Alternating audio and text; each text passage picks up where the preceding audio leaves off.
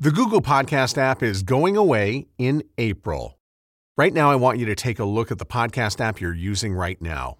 Maybe it's time for a new one. Check out podcastapps.com and try a new one for free right now. That's podcastapps.com.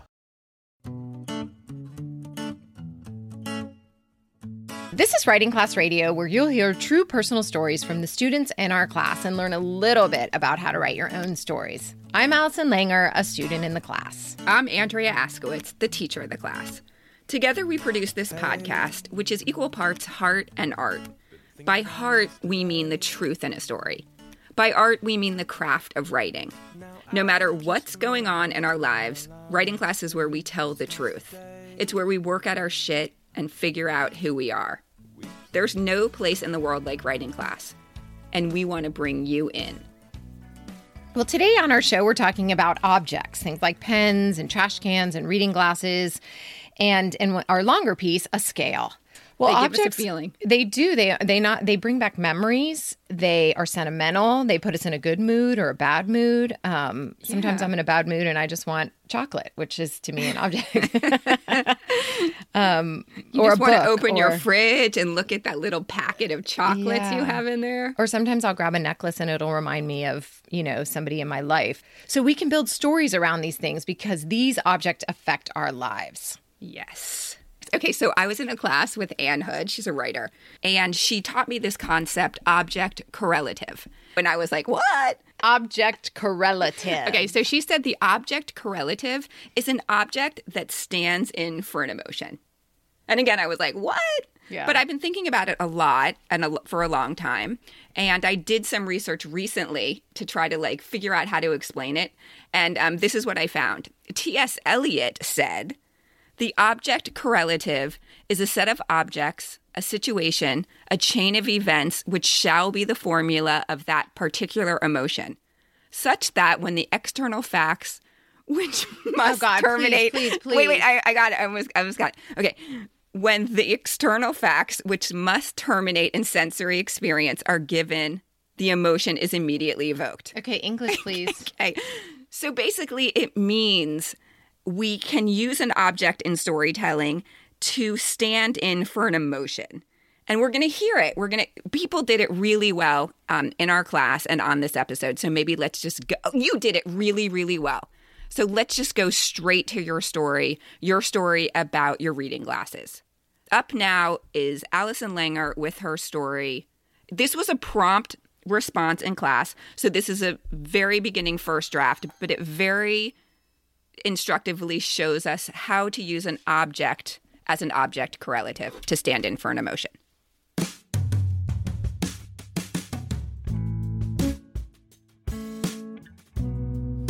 I am officially fucked without my reading glasses.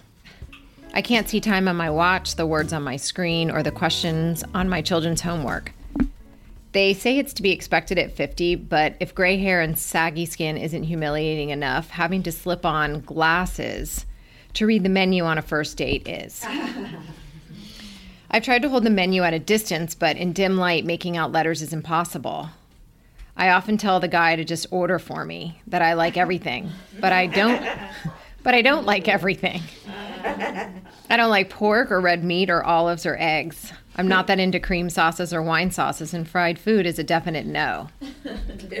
Yesterday, I ordered my third 3-pack from Target, holding steady at strength 1.25, but I've got a pair of glasses in my car, office, TV room, nightstand, bathroom, and purse, and still, I'm often holding a book or a magazine in search of my glasses.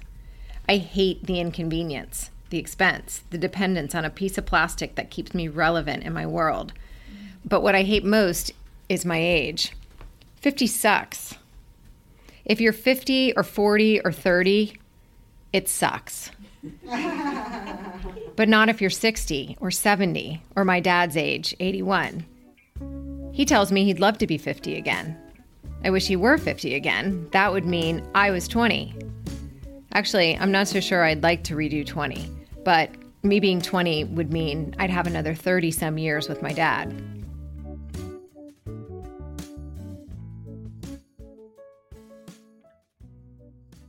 So this story was a perfect example of the use of the object correlative. But what we do in class is we say, what do you want to know more about? What drew us in? And I would like to know more about what I see coming in this story, which is this fear of loss. And so the narrator, so you mentioned your dad at the very end of this prompt response. And so now I want to know, now I think that what you could do is take this further and talk about or explore what aging means in terms of everything that could be lost or will be lost. We're all going to get older.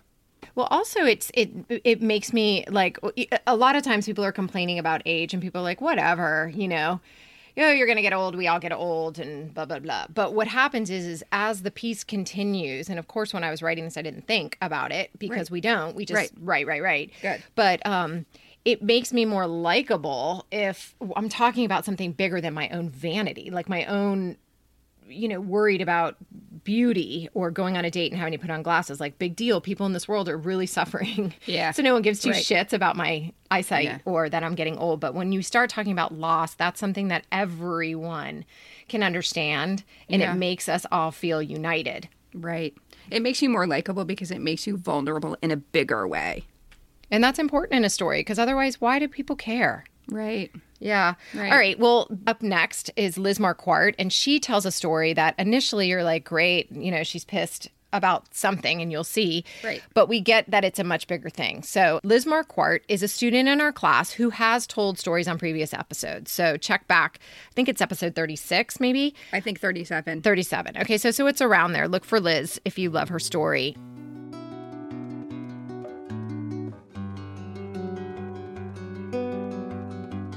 Every night when my husband Bill gets home from work, no matter what time of the day or night, he has this OCD moment where he gets out of his car and moves the big green plastic garbage bin and the big blue recycle bin away from the corner of the driveway to put it more in the middle. He slides them back and forth and positions them as if there's an exact latitude line on the earth that he must line them up with. I think he looks like a crazy person while he's doing this, and I've told him so. He says that the bins have to be moved over because they're going to shade the plant at the corner of the house and kill it. He's wrong, of course, but I just roll my eyes and we'll move them back the next day in the morning when I go out to get the newspapers, because otherwise I'll hit them when I back out of the garage.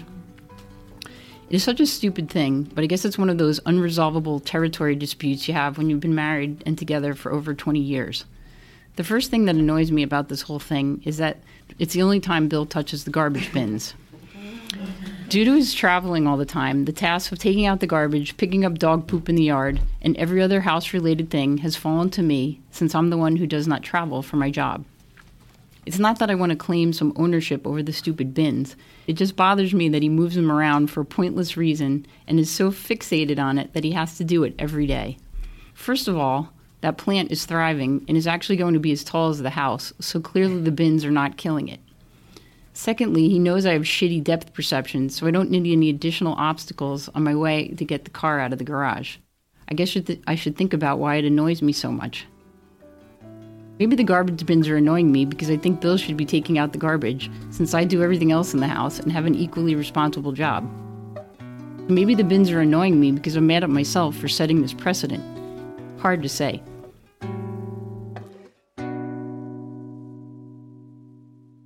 Oh my God. So I don't mean to laugh. I mean, obviously this is big. Fuck those garbage bins. Those garbage bins represent everything about a long-term relationship or marriage. They really do. They're like, it's about the frustration, the little things your partner does. It became a story about their division of labor. Yeah. It started off about this this annoying thing. And I love this narrator. What drew me in was how she knows herself so well. She knows she's going to back up and hit the garbage bins. It may not be just the garbage bins, but there are tons of other things. Like, who's the one who rushes home to meet the roofer or anything that's going wrong, the exterminator? Like, who does all this? Who thinks about the menu for dinner? All of that. So when the person comes home and they fuck with the trash bin, you're just like, done. Yeah. Right? Yeah. Because we don't have any idea what our partners are doing, the emotional labor. So up next is Maya Kiefer, a new student in our class. Maya and I actually teach writing in prison together as facilitators for Exchange for Change. And Maya gave this same prompt to her poetry class in prison. She asked them, write about an object. And here's what she got.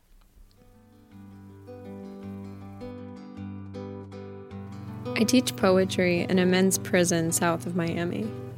It's an intro class where we cover things like object description, sensory detail, and rhythmic devices to try and communicate emotions in as few words as possible. During one of my first classes, I asked the guys in my class to spend 10 minutes writing a description of an object using all 5 senses, but never naming the object. After, everyone would read their description and the rest of the class would guess what the object was. When 10 minutes were up, I called on the guy closest to me to start. He read his piece, describing something that is sometimes black, sometimes blue. As far as he could tell, it smelled like nothing.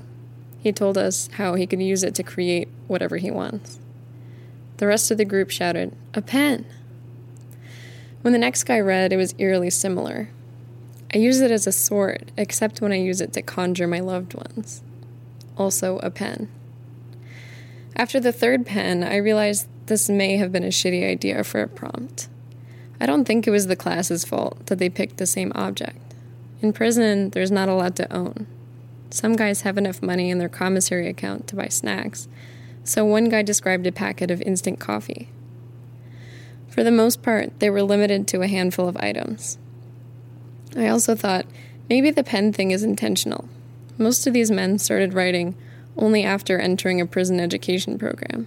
And in these programs, there is a lot of rhetoric about the transformative power of pen on paper, what it can do, how it can transport. For another class, I started with a free write in the form of a letter. I asked them to write a letter they are afraid of getting, from a family member, a friend, maybe even a victim. "But is this poetry?" one guy asked. Another man said he didn't want to do the prompt. Had I fucked up again? I thought I should treat the class as any other outside class and force them to do what I say, no matter what.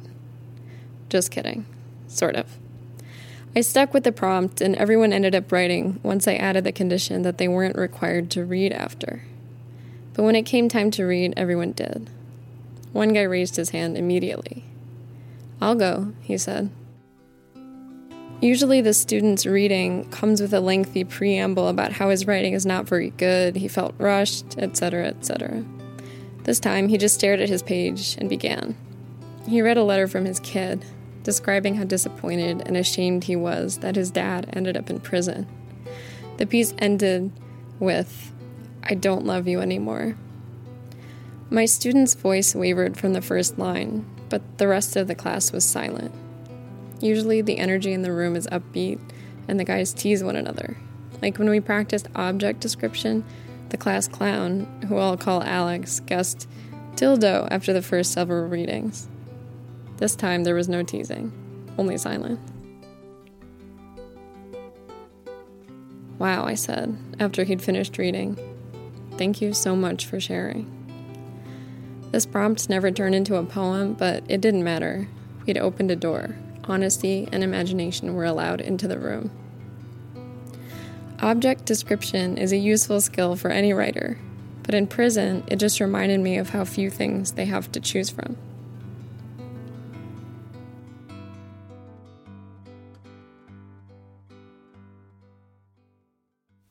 This story is a great example of how most people have no idea what one object can mean to another person. The pen in her story is really important to them, which is why probably they all, many of the guys wrote about it. Right.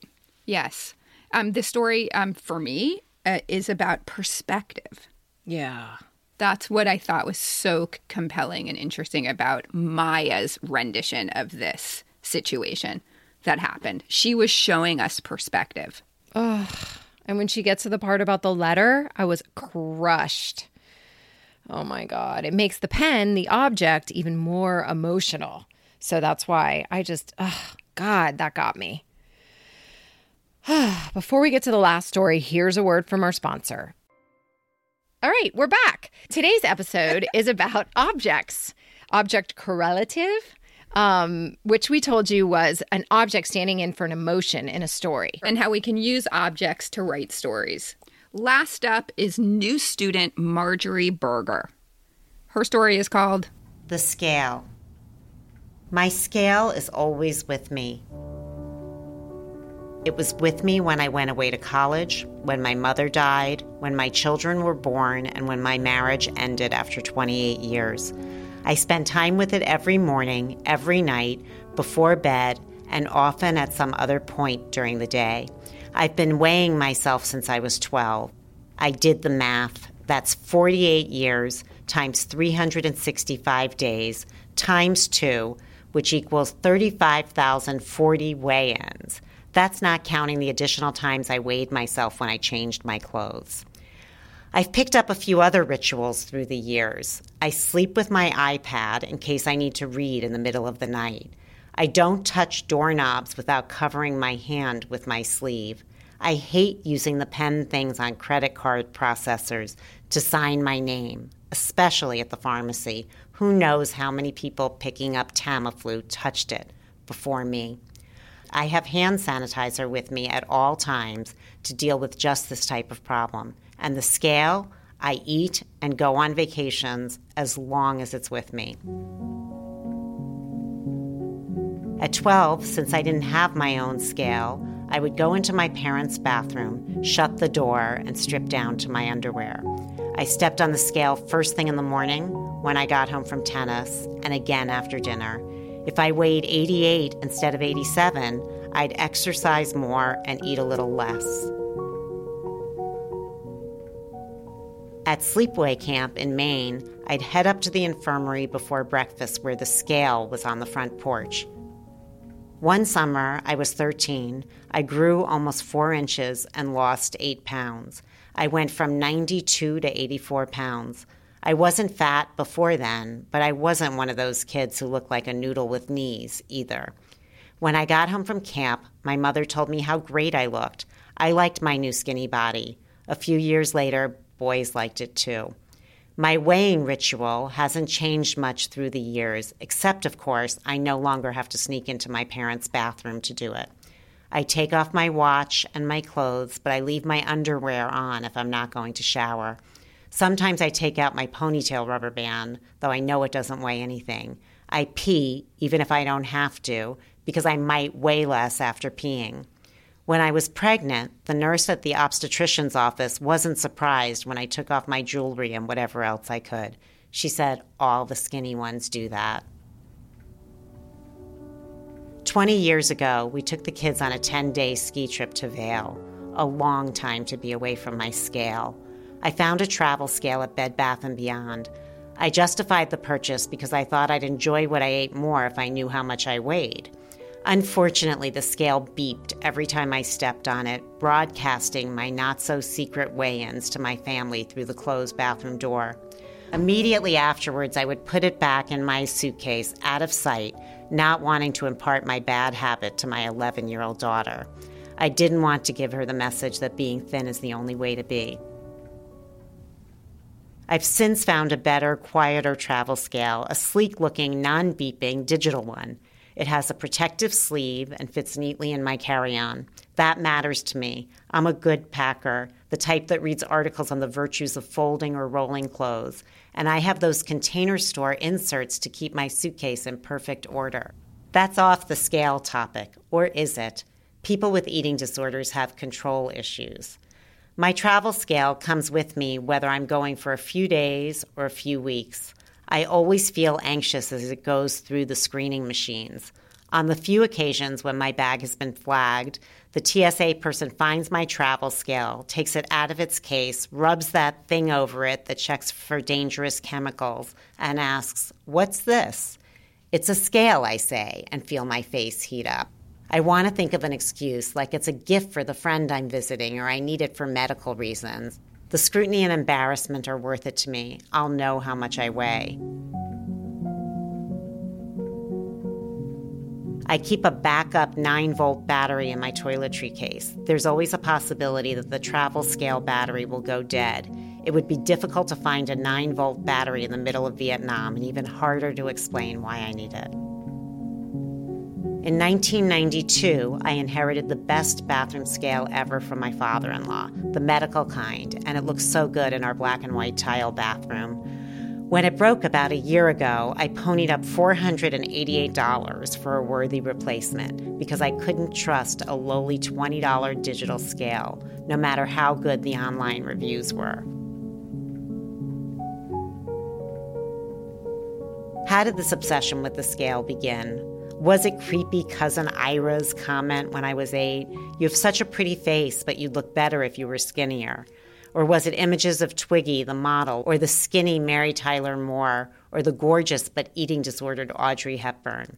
Or was it my stepfather telling me I had a Jewish figure, code for not skinny? Or is this compulsion to weigh myself hardwired into my brain, like OCD? Maybe all of the above. I remember how much I weighed for each of the major events in my life. When I got married at 5'5" and 116 pounds, I was thin. And when I got pregnant with both of my kids, I gained exactly 25 pounds each time and lost the weight within 2 weeks of giving birth. Both times. In 1986, I exercised to Jane Fonda's video while my 1-week-old daughter napped in her bassinet. The most I ever weighed non-pregnant was my senior year of college. After a winter blizzard and lots of Entenmann's cookies, I ballooned up to 128 pounds. When I got home from college that spring, my mother said, "You got chunky." My future husband, now ex-husband, used to remind me regularly that he remembered the noise my corduroy pants made as my thighs rubbed together during that heftier time. For years, he said, "You look much better thinner, and I wasn't attracted to you then." Now I leave food on my plate. Many of my friends watch what I don't eat. Some say to the others at the table, "She doesn't eat," or say to me, "I wish I could be like you and have willpower." I explain, "I'm a grazer. I had a banana before I came," or "I ate a bunch of mint chocolate malted milk balls from Fresh Market. They're my favorite." Again, the scrutiny, while uncomfortable, is worth it. Running helps. I can weigh myself before a run, then again after, and be 1.5 pounds less. The morning my marriage blew up, I went for a run. I had trouble catching my breath, but I ran. I told myself it was therapeutic, but I ran that day like I do on lots of other days so I can see the number on the scale drop. I weighed 112 that day. I stayed at 111 for the next 6 years. Now I weigh less. This morning, 107 pounds. I can't control my wrinkles, or my age spots, or my kids, or my ex, but I can control my weight.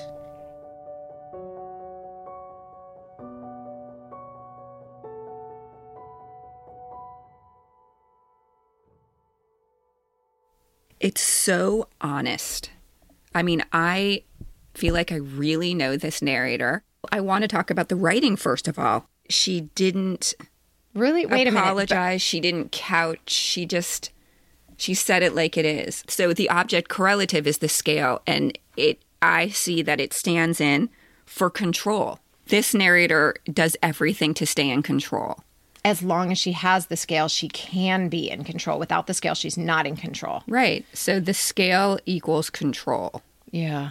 What I was so impressed by in the writing were the details.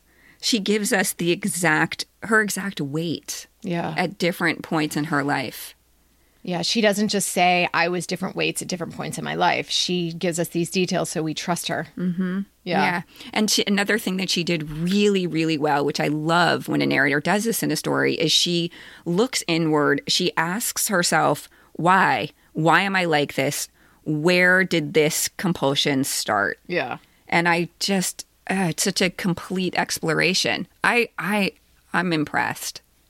She's good. When her friends say, I wish I could be like you, I get it 100%. So that line meant so much to me when she said that, because we are a fucked up women's world. Right, right. Not that there are not men out there who maybe feel like this, but there are a lot of women who feel this way, and it is torture. Yes, it is. And Right. it also, she doesn't feel worthy without her scale exactly. and without this control. And That's why this piece makes me feel sad. I feel the pain in this piece. I feel like this narrator is not free. what I love about this narrator and about this story is this is no longer a secret.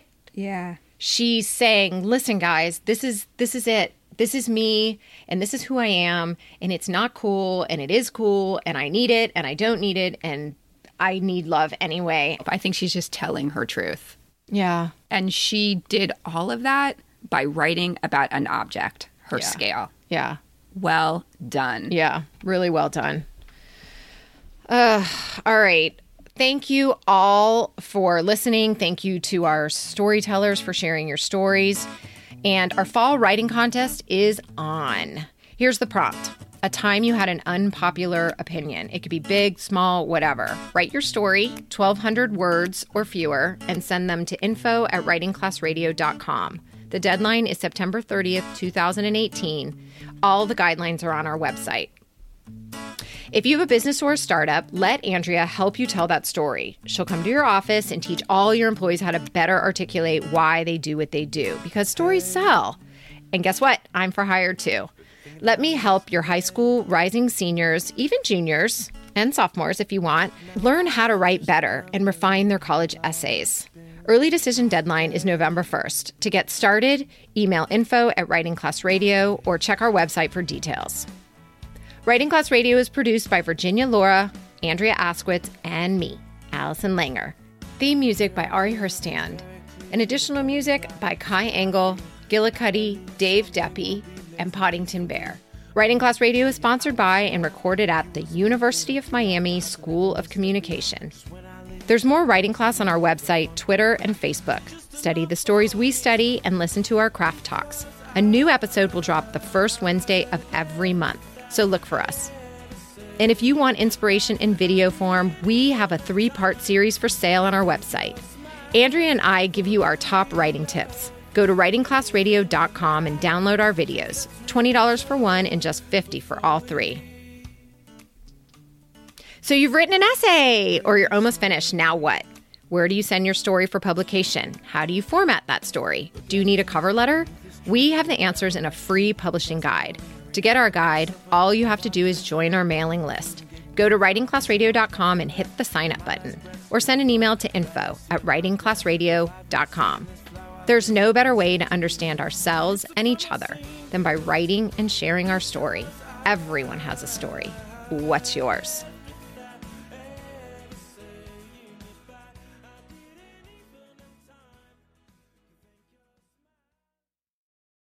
It's said that the more time you have to invest, the greater the return. Well, guess what? Kids have the most time if we learn to invest early.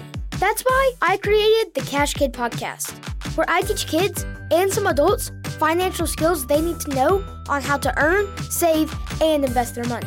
Join me on this journey as we interview experts and explore topics that allow you to grow your money as kids. This podcast will help you become the money expert among your family and friends. Just remember, anyone can be a cash kid. You just have to learn how to become one. Get ready to grow your financial knowledge and your wallet with the Cash Kid podcast.